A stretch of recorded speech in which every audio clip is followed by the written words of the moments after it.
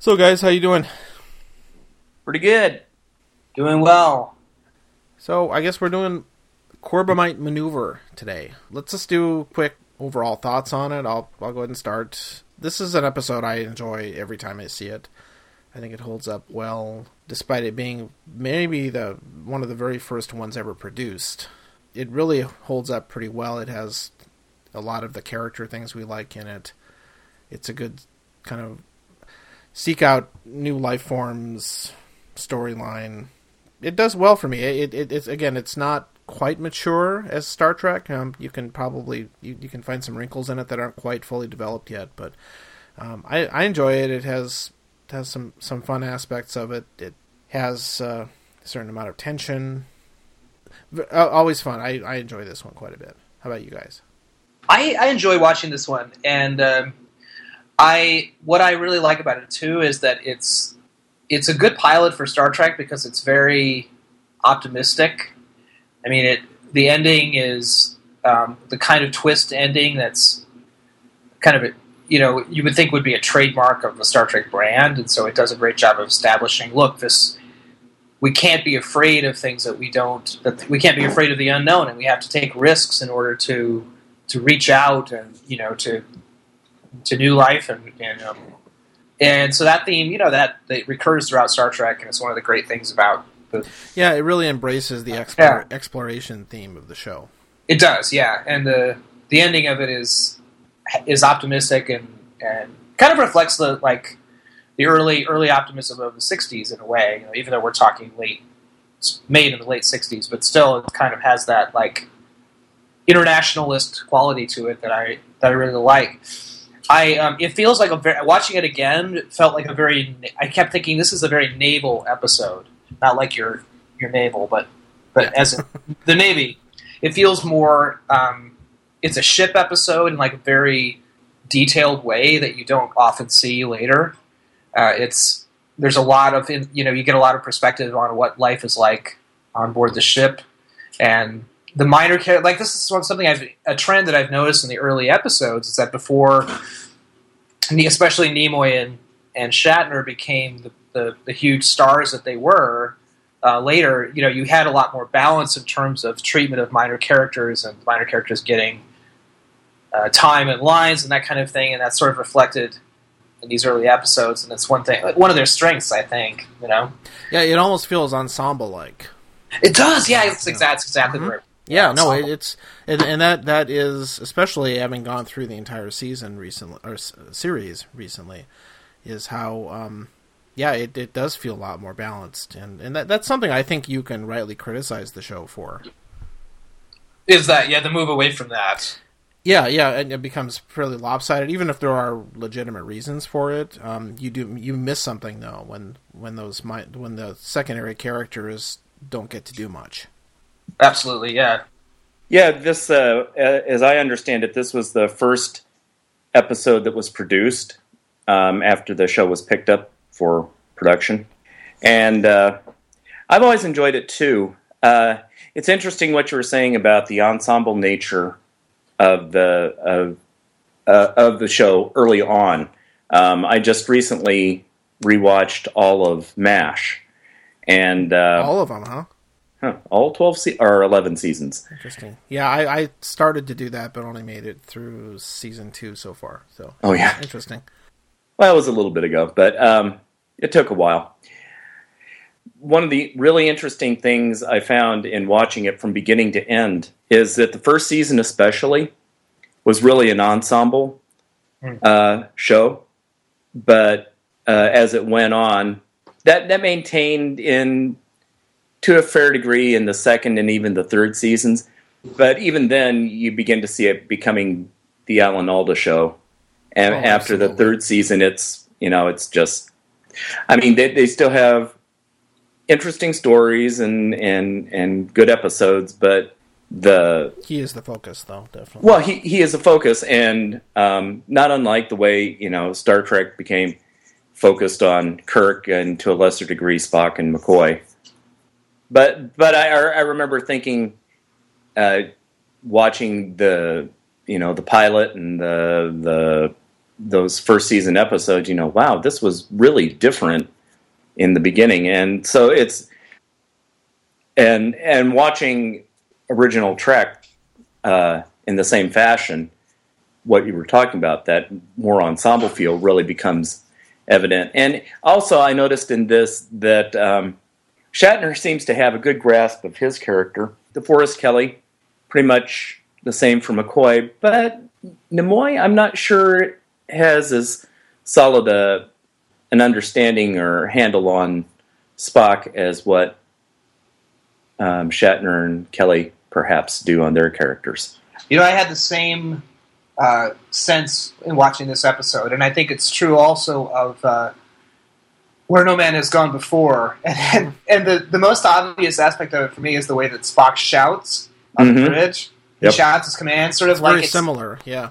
Yeah, it's like he's it's one of his early, and it's obviously a choice, right? Because he does it and then tones it down later, and as the character develops more depth, but it's really, it's taking him a little bit of time to find the right balance, and it's interesting that earlier on Spock has that more of that martial quality to him, that he's the guy who shouts, or he's the guy, kind of the disciplinarian, kind of the guy who gets things done. Yeah, things get done. And then Where No Man Has Gone Before, he's the one who tells Kirk, you have to face facts here. We have to kill this guy. Yeah, and he's not dispassionate about it. No, he's actually not. I mean, that's true. And so it really is a change in the character that you see happening, maybe because of Nimoy's influence. His having more control over his character later on sort of leads to more of these choices about Spock being, peace first. We have to choose peace as the option.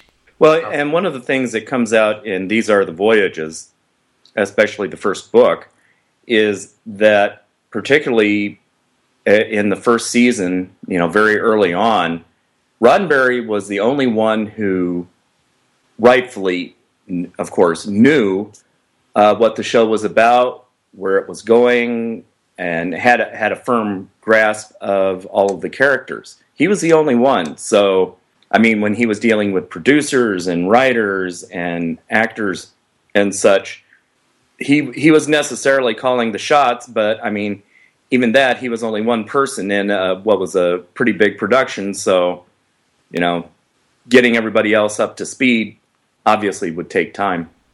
That's right, and of course this is DeForest Kelley's first Star Trek episode. Oh, yeah. Yeah, that's true. I mean, he's good right out of the gate. It's kind of amazing how fully realized his character seems, and also Shatner's too. I mean, I think it's very impressive. They're both very talented and hardworking. Yeah, all actors that really professionals. Yeah. Very, very professional. Yeah, and probably were directed well too. I think you have to give a little credit to that. Yeah, between the writing and the directing, established the character as well. Who directed this one? I can't remember. I've got it up in front of me. Let me look. Joseph Sargent. Well, I recognize the name, but I don't know that he did any others besides Corbomite Maneuver. And I remember in reading about this episode in particular, like I said, it was the first produced, but it wasn't the first aired, and the reason for that was that the special effects took more time. And much more time, and it was a struggle actually to get this one completed in post-production. Joseph Sargent, this was his only Star Trek gig, and if I remember correctly, he did a good job on it, clearly, but there were budget overruns and schedule overruns, and as a result, he didn't get asked back.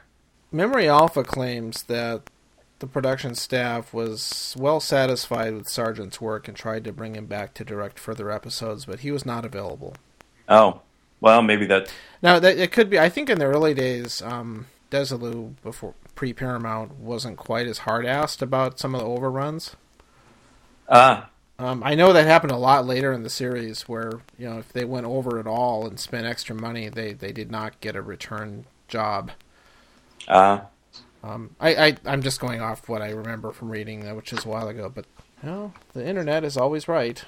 Yeah. Yeah.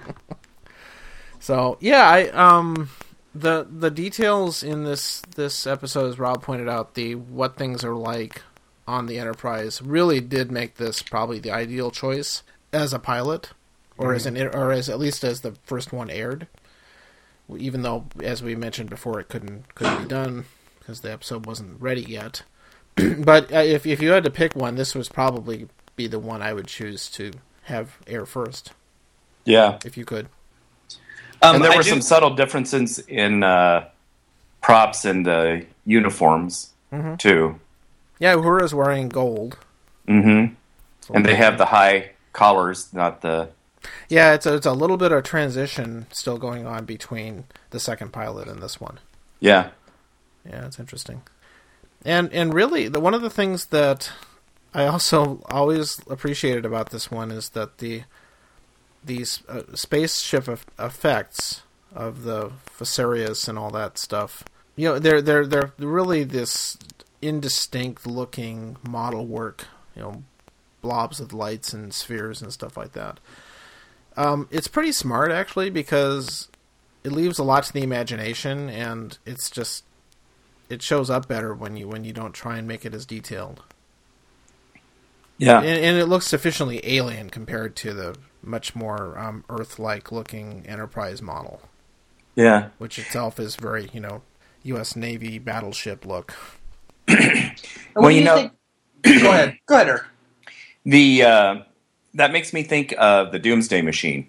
I was reading an interview with Norman Spinrad, who wrote that episode, and his original concept for the Planet Killer was kind of a gigantic battleship, bristling with guns and heavily armored.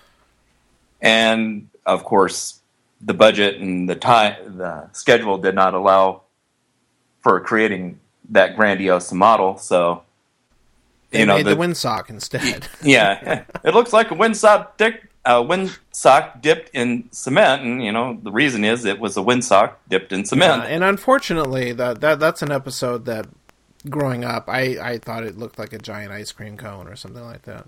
Oh yeah.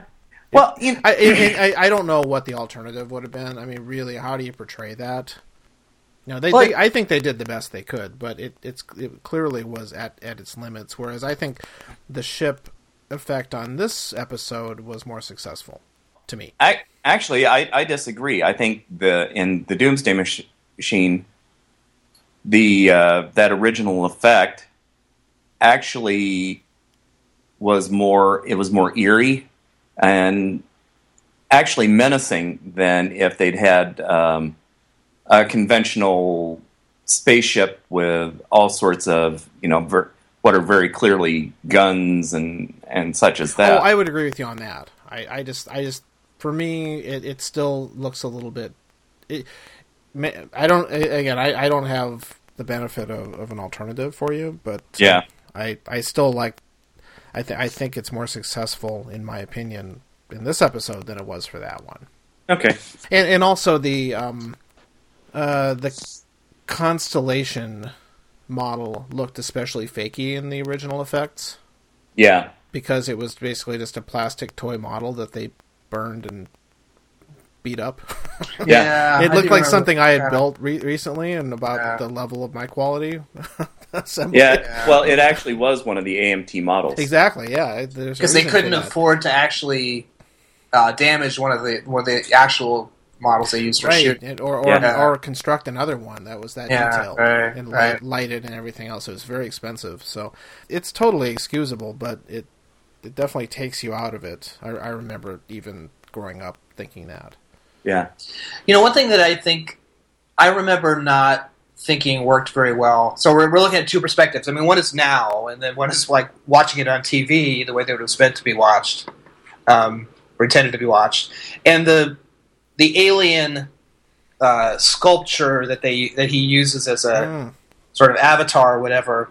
I always thought that looked creepy, fake. Well, it didn't look creepy to me. Well, there's something creepy about it.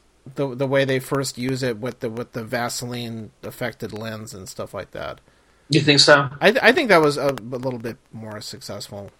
Yeah, maybe I'm misremembering the way that I perceived it. Maybe I thought it was. Well, okay. One of the things that I'm going to back that up a little bit. In the episode, it comes off as kind of fake because they make the mistake of trying to have it animate, and so its mouth has this mechanical, jerky motion, kind of an animatronic thing going on, and that I think doesn't come off very well.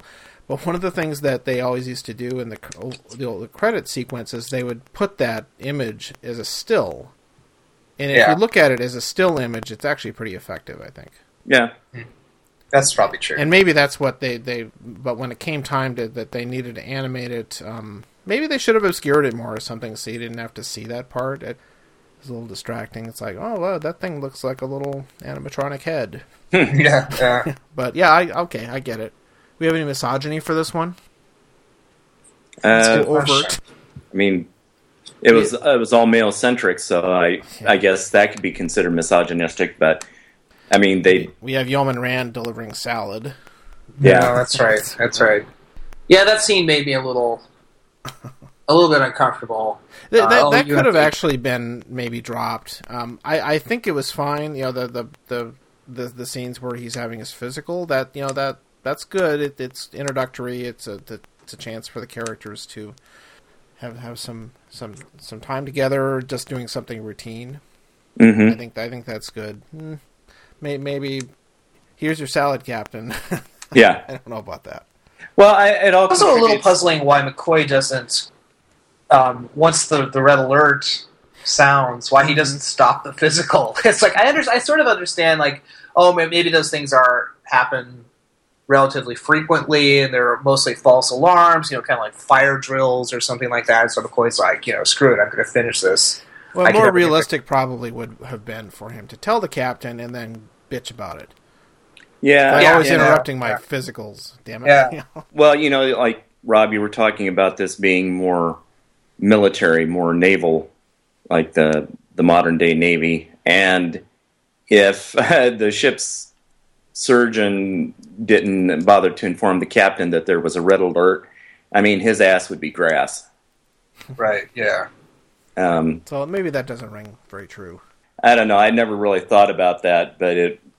Yeah, it doesn't really bug me while I'm watching it, but yeah, I can think that's a misstep. Yeah. The other thing that doesn't quite work for me is what the plan was all along. Like, there's all of this jeopardy that the Enterprise is in, at least in, it seems to be real jeopardy, given the stress that the Enterprise is put under and the choices that Kirk has to make. And it's never quite clear to me at the end why he decided, the aliens, whose name I forget, why he decided to test the Enterprise crew in this particular way. And so for me, that's always been the biggest flaw in this episode. Because he's such a friendly, like, oh, I want you to be friends with you. I want you to show you my ship. Here, have some Tranya. Exactly. And yet I've almost caused you to kill yourselves, And I've threatened you. I've put you through a lot of stress. And what's the point, Well, maybe strangely, it reminds me of an anecdote that Gene Wilder related about the making of Young Frankenstein. If you remember the scene where they're back in New York with the monster, and they do the nightclub little cabaret act of putting on the Ritz, and I don't know, I love that scene. It's hilarious. But they interviewed Gene Wilder for the making of featurette with regards to Young Frankenstein. And he was talking specifically about that scene and how apparently he wrote it and wanted it in there. And Mel Brooks was kind of, I'm not sure. I don't think that works. I don't think we're going to put that in. So Gene Wilder becomes increasingly forceful and frantic, defending this scene and insisting that it be in to the point where he's practically apoplectic about it. And all of a sudden, Mel Brooks says, okay, it's in. And Gene Wilder is, what the fuck? I about had a stroke. What's the deal? And he said, well, I wanted to find out how serious you were about having that scene in, how much you believed in it, and, you convinced me, so it's in.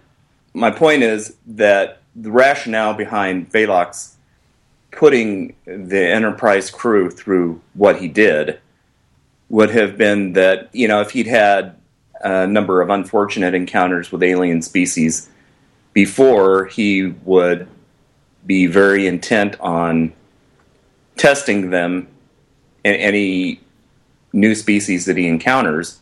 He would be very intent on testing them thoroughly to make sure that he can trust them and that their intentions are decent and honorable. Yeah. I mean, that's a well-argued defense.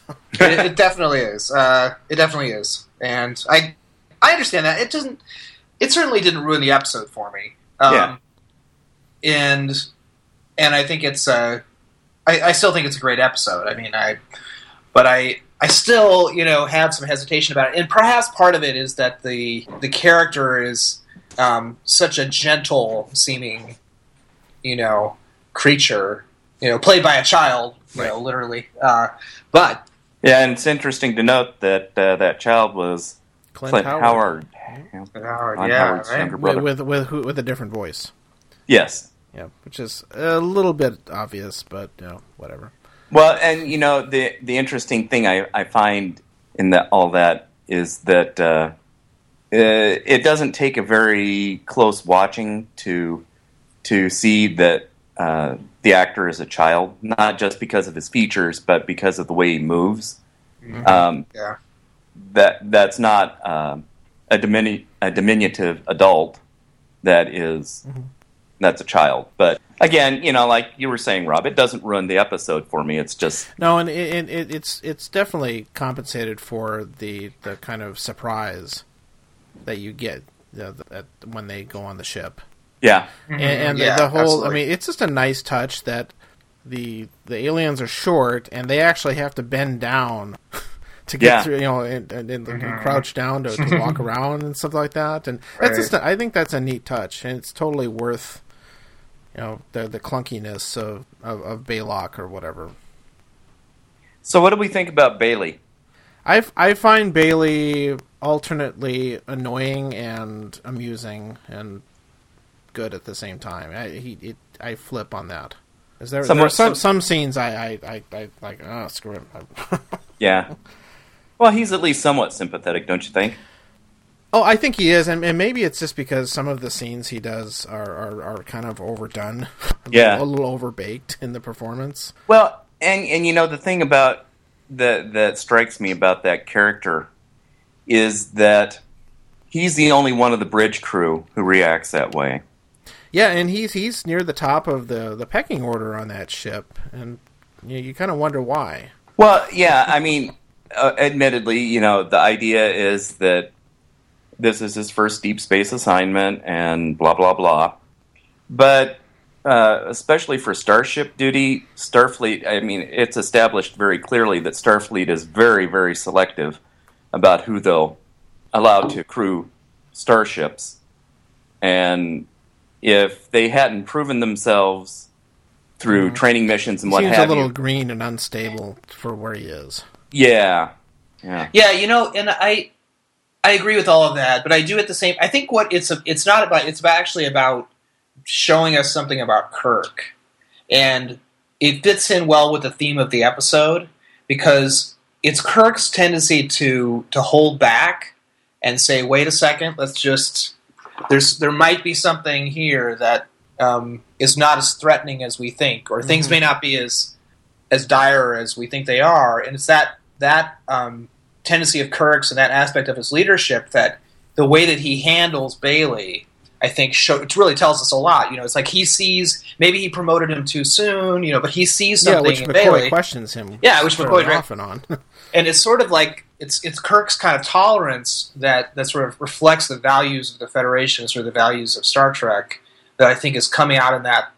It's just like Kirk is willing to take risks in order to explore, the unknown, and so it sort of fits in, and that's what it's another strength you see in the good episodes, in the strong episodes, that you see these storytelling things being done effectively, which is that the subplots are reflections of the main plot. And it's interesting that you mentioned that the restraint that you don't in Kirk's character, because again, fairly recently I rewatched Star Trek: The Motion Picture, or Motionless Picture, as the case may be. But interestingly, which version? I'm curious.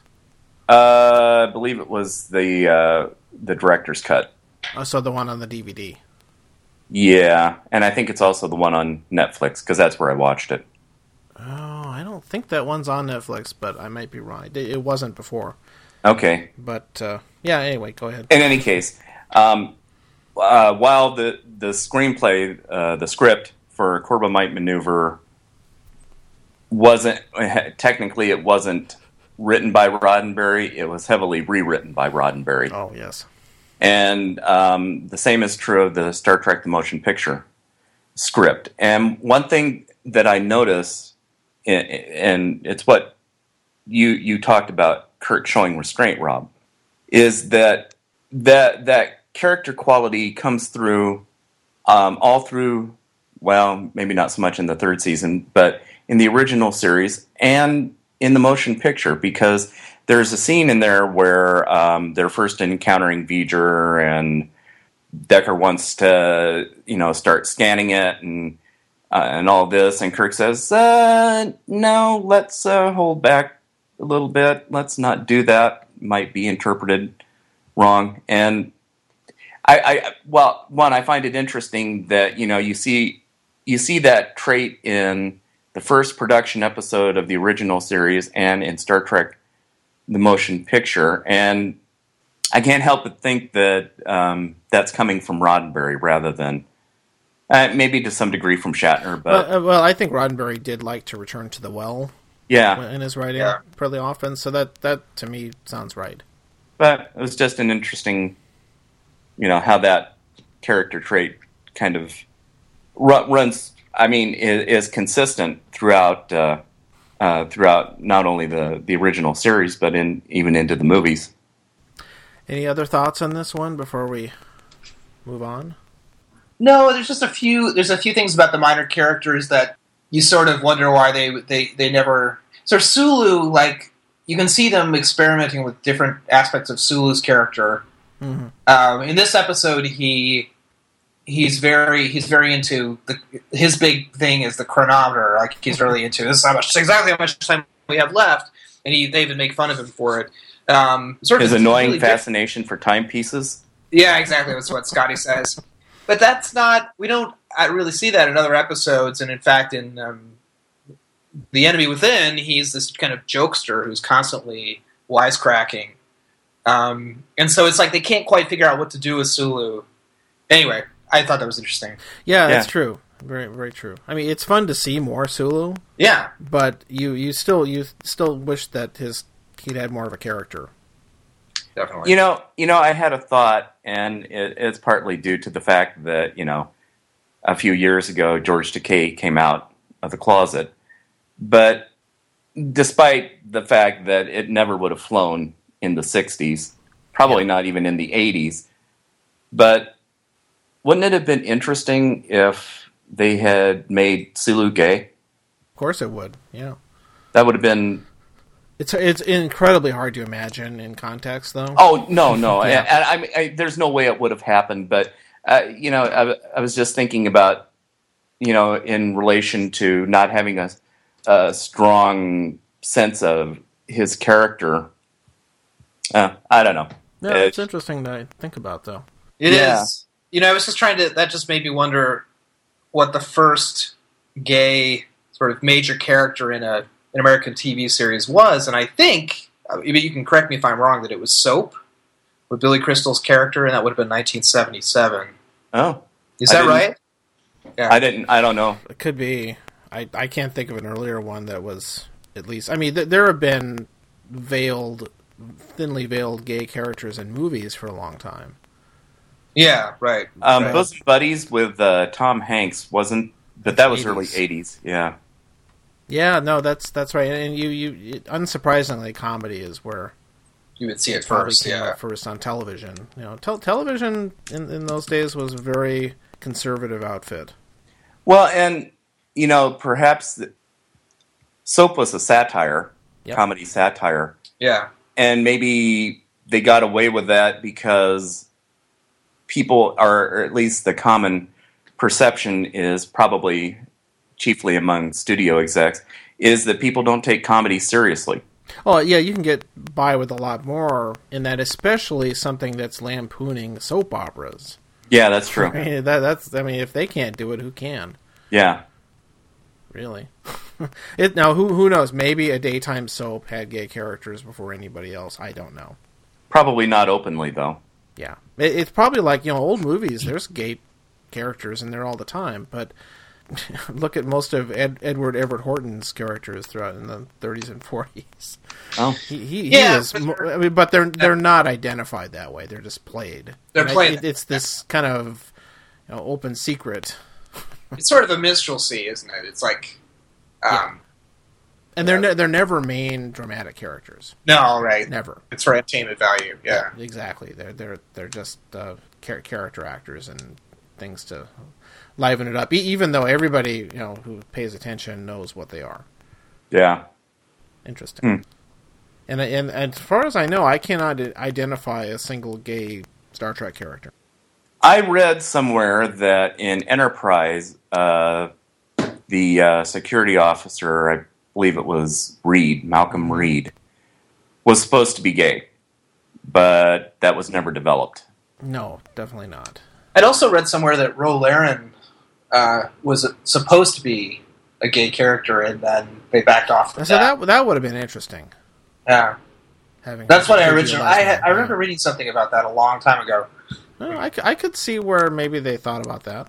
Well, but the problem with that would have been that the gay community, with some justification, I think, could have taken issue with their first and ostensibly token gay character is also a traitor.